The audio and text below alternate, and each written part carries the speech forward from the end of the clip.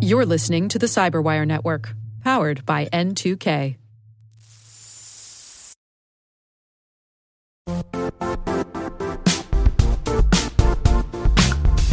The IT world used to be simpler. You only had to secure and manage environments that you controlled. Then came new technologies and new ways to work. Now, employees, apps, and networks are everywhere. This means poor visibility, security gaps, and added risk. That's why Cloudflare created the first-ever connectivity cloud. Visit cloudflare.com to protect your business everywhere you do business.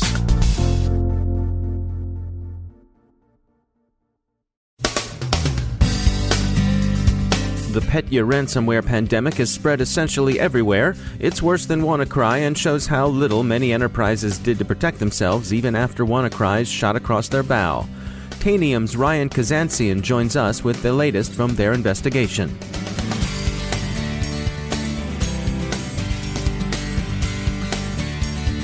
I'm Dave Bittner in Baltimore with your CyberWire summary for Wednesday, June 28, 2017.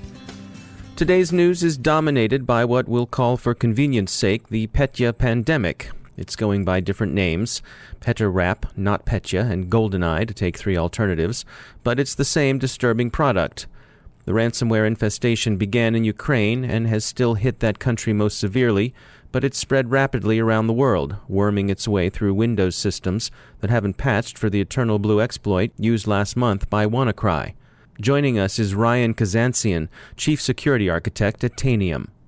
So yesterday morning, June 27th, around 8 or 9 a.m. Eastern Time, just as I was getting up, there was some initial chatter of this ransomware strain infecting a number of organizations, primarily in the Europe and Eastern Europe region.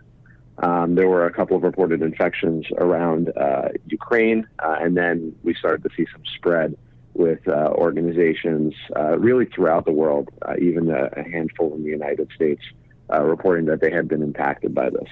And it was initially thought to be a variant of the Petya ransomware, which is a malware family that had been seen earlier this year. It has since been thought to be a different, or at least slightly related, but not necessarily just a minor update to the original Petya malware. So a few people have taken to calling it Kinetia and other little puns and variants on that name. So as we're recording, it's Wednesday morning on the 28th. Where do we stand right now? Today we have a much clearer understanding of how this ransomware operates, how people initially got infected, and how it propagates than yesterday. There was a bit of a fog of war yesterday as this first emerged. You have to imagine that organizations that were targeted by it were busy putting out fires. And in the meantime, a lot of security vendors and security researchers were trying to piece together information from publicly available sources to understand how this thing worked. And so there was initially some incorrect assumptions made. A few folks started looking at samples on VirusTotal, found some that were definitely this new malware, found some that were not actually related, and so there were some indicators of compromise that didn't actually end up applying. What we now know today is that the malware initially was transferred to impacted organizations through a software update that was laden with the malware. And that software update was for a Ukrainian tax accounting software package from a company called MEDoc. And as part of that update, the organization was apparently hacked, and the updated software included the malware delivery mechanism. And that is, in fact, how the initial set of victims got the ransomware. The initial thought had been that this malware was transferred to victim organizations by means of a malicious Word document attached to emails. That actually turned out to be incorrect. A few researchers have mistakenly correlated an unrelated malware family sample to this campaign. But when you look at the initial method of entry, you can get a sense of how victim organizations have been targeted and chosen by the attacker. If you see something that's like a blast email campaign targeting thousands or tens of thousands of accounts, then you can kind of get a sense of what the targeting is. In this case, when you pinpoint a very specific vendor like MEDoc that has a very specific customer base, from a regionality and industry perspective, that certainly changes the scope of the attack and might provide some clues as to the attacker's intent. At this point, what do we know about propagation? So once an organization is compromised, once there's a patient zero, the malware uses a few different methods to propagate within that organization's network. The first thing that it actually does is rather unique compared to WannaCry, in that this strain of malware actually recovers credentials from your infected system, specifically the Windows accounts that are either local to the box or have recently logged in and still have credentials cached in memory. And then it uses those credentials to attempt to authenticate to other Windows systems in the same network using Windows protocols that are just native to the operating system. And so it has a built-in renamed PsExec utility that it uses with those credentials that it recovers to try to connect to shares on remote hosts. And once it's connected to those, it uses a combination of WMI, which is a native Windows tool, to basically execute the payload that drops the malware onto that host. And so what you ended up seeing is even if you were patched against the most recent vulnerabilities in Windows, if your Windows environment was set up such that you had common credentials that could be used to mount administrative shares from host to host, or if a highly privileged user was unfortunately patient zero, then that allowed the malware to propagate to a lot more shares. And so it really became a automated version of the types of lateral movements that targeted attackers will often apply when moving from host to host. And so that was the first method. The second method was similar to WannaCry in that it used the Eternal Blue SMBv1 exploit. And the only distinction between WannaCry and this attack campaign is that this did not focus on spreading outside of the corporate network by means of the SMBv1 attack. It was more of a sort of fallback mechanism for propagation to complement the method that used the credentials on the box. And so is there any sense for how wide this may spread? It's still difficult to tell if we're at the long tail of propagation or if there's going to be a point of, the sort of hockey stick growth that you sometimes see with some of these campaigns. The fortunate thing is that because the initial entry vector is fairly targeted in that coming from that Ukrainian tax software, it is unlikely that a very large number of organizations had a patient zeros. And so the damage that was done will likely be largely contained to those initial victims. That being said, there's nothing stopping the attacker from repackaging the same malware to be carried over different attack vectors, like for example, an Office macro attack, as was initially speculated to be one of the means of transmittal. And so it would not surprise me to see follow-up campaigns or copycat campaigns that iterate on the same concept. The fact remains that between organizations that fail to patch in a timely manner and that have not locked down their Windows network to prevent these sorts of host-to-host lateral movement, lots of other attackers can learn lessons from what worked and what didn't work in previous campaigns and adapt their future campaigns accordingly. And so how about prevention? How can people protect themselves against this? It's interesting. I think everyone says that WannaCry caught the entire industry with our pants down insofar as almost no one was being as aggressive as they should have with patching. You had a 3-month-old patch for a 30-month-old protocol, SMBv1, that Microsoft has been telling people to disable for upwards of 3 or 4 years now. And yet still WannaCry rolls around and months later, no one's patched. There's a lot of reasons behind that. I don't mean to say that for victim shaming purposes. Patching in many organizations is tedious and complex, and a lot of the patch management and systems management solutions that companies use are using ancient technology.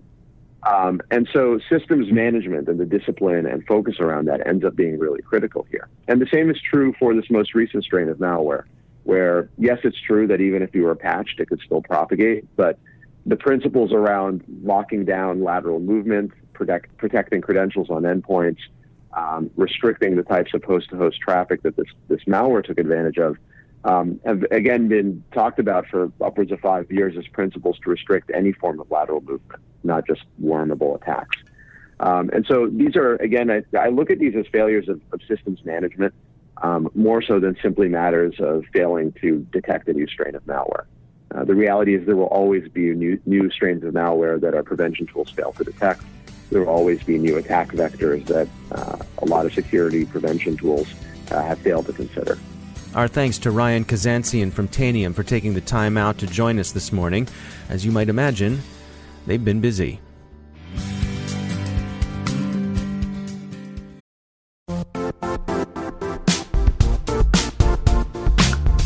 And now, a word from our sponsor, Zscaler, the leader in cloud security. Cyber attackers are using AI in creative ways to compromise users and breach organizations. In a security landscape where you must fight AI with AI, the best AI protection comes from having the best data. Zscaler has extended its Zero Trust architecture with powerful AI engines that are trained and tuned by 500 trillion daily signals. Learn more about Zscaler Zero Trust Plus AI to prevent ransomware and AI attacks. Experience your world secured. Visit zscaler.com/zerotrustai.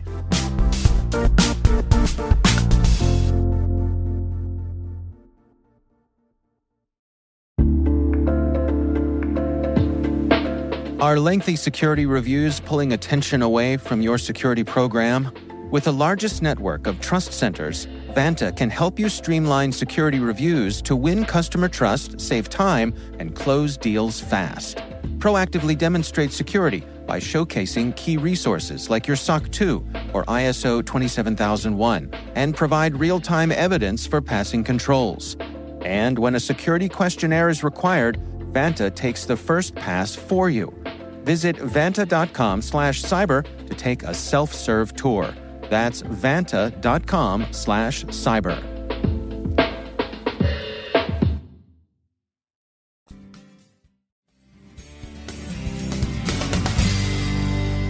And I'm pleased to be joined once again by Ben Yelin. He's a senior law and policy analyst at the University of Maryland Center for Health and Homeland Security.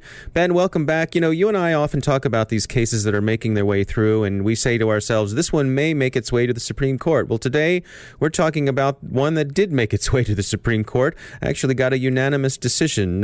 Take us through what we've got here today. It's rare to see unanimous decisions on things that we would think of as controversial, but that's exactly what we saw in this case called Packingham v. North Carolina. The state of North Carolina passed a statute that made it a felony for registered sex offenders to access social media websites like Facebook and Twitter if they might encounter minors on those websites. And the Supreme Court, in an 8-0 decision, the newest Justice Gorsuch, did not take part in it, held that this law is unconstitutional, and that's not surprising. Justice Anthony Kennedy, who wrote the opinion, wrote, and I quote, "A fundamental principle of the First Amendment is that all persons have access to places where they can speak and listen, and then after reflection, speak and listen once more." Ever since the Supreme Court really started to explore First Amendment jurisprudence, particularly in the last 80 years or so, they've been extremely hesitant to allow what we call prior restraint, and that's restriction on a method of speech before the speaker has even uttered those words. It's one thing for law enforcement to punish somebody for the words that have been spoken, and there are a number of exceptions in First Amendment jurisprudence that allow punishment for somebody's words. Well, we always think of, shouting fire in a crowded movie theater. That's what everyone always says. You can't do that, right?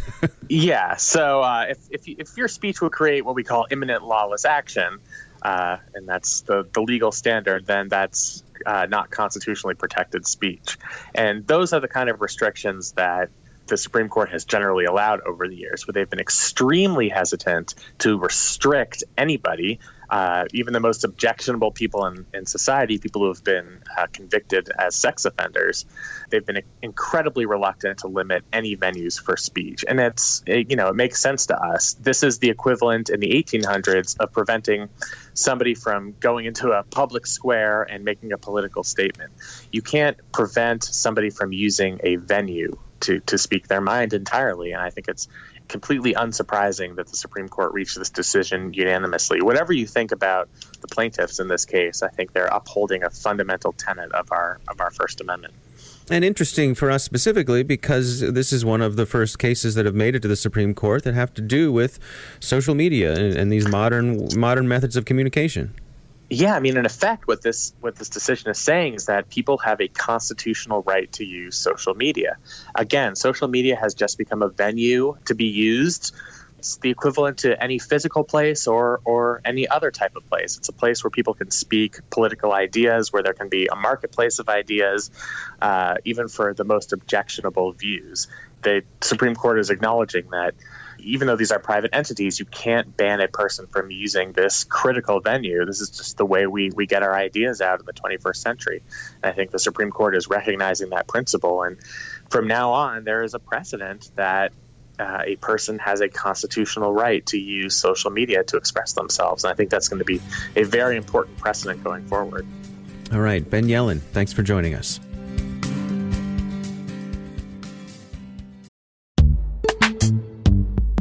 Struggling to secure on-prem apps with modern identity? Don't worry, you're not alone. Join industry leaders from Fortune 500 organizations to secure your apps on any cloud with any IDP, regardless of your environment's complexity. Meet Strata's identity orchestration platform, Mavericks. Say goodbye to the headaches of app refactoring and legacy tech debt. With identity orchestration, you can modernize legacy apps to use MFA or passwordless authentication in a few weeks, migrate from one IDP to another, and so much more without changing the app. No matter your IAM use case, Strata extends the value of your current identity investments. And the best part? You can try it for free today. Visit strata.io/cyberwire to share your biggest identity challenge, and they'll hook you up with a complimentary pair of AirPods Pro. Don't miss out. Visit strata.io/cyberwire. That's strata.io/cyberwire.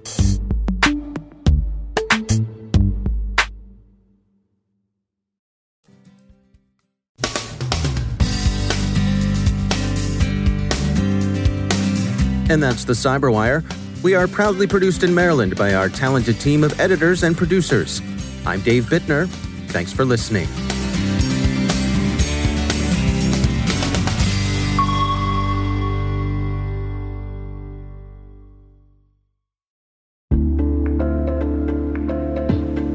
Hey, listeners. We're always looking for ways to improve the N2K Cyberwire network and maintain the intelligence-driven news experience that keeps you in the know on the latest developments in cybersecurity. We've launched our 2024 audience survey and would love for you to take a few minutes to share your feedback. And hey, there's even a chance to win a $100 Amazon gift card if you complete the survey. Visit cyberwire.com/survey. That's cyberwire.com/survey and share your feedback now.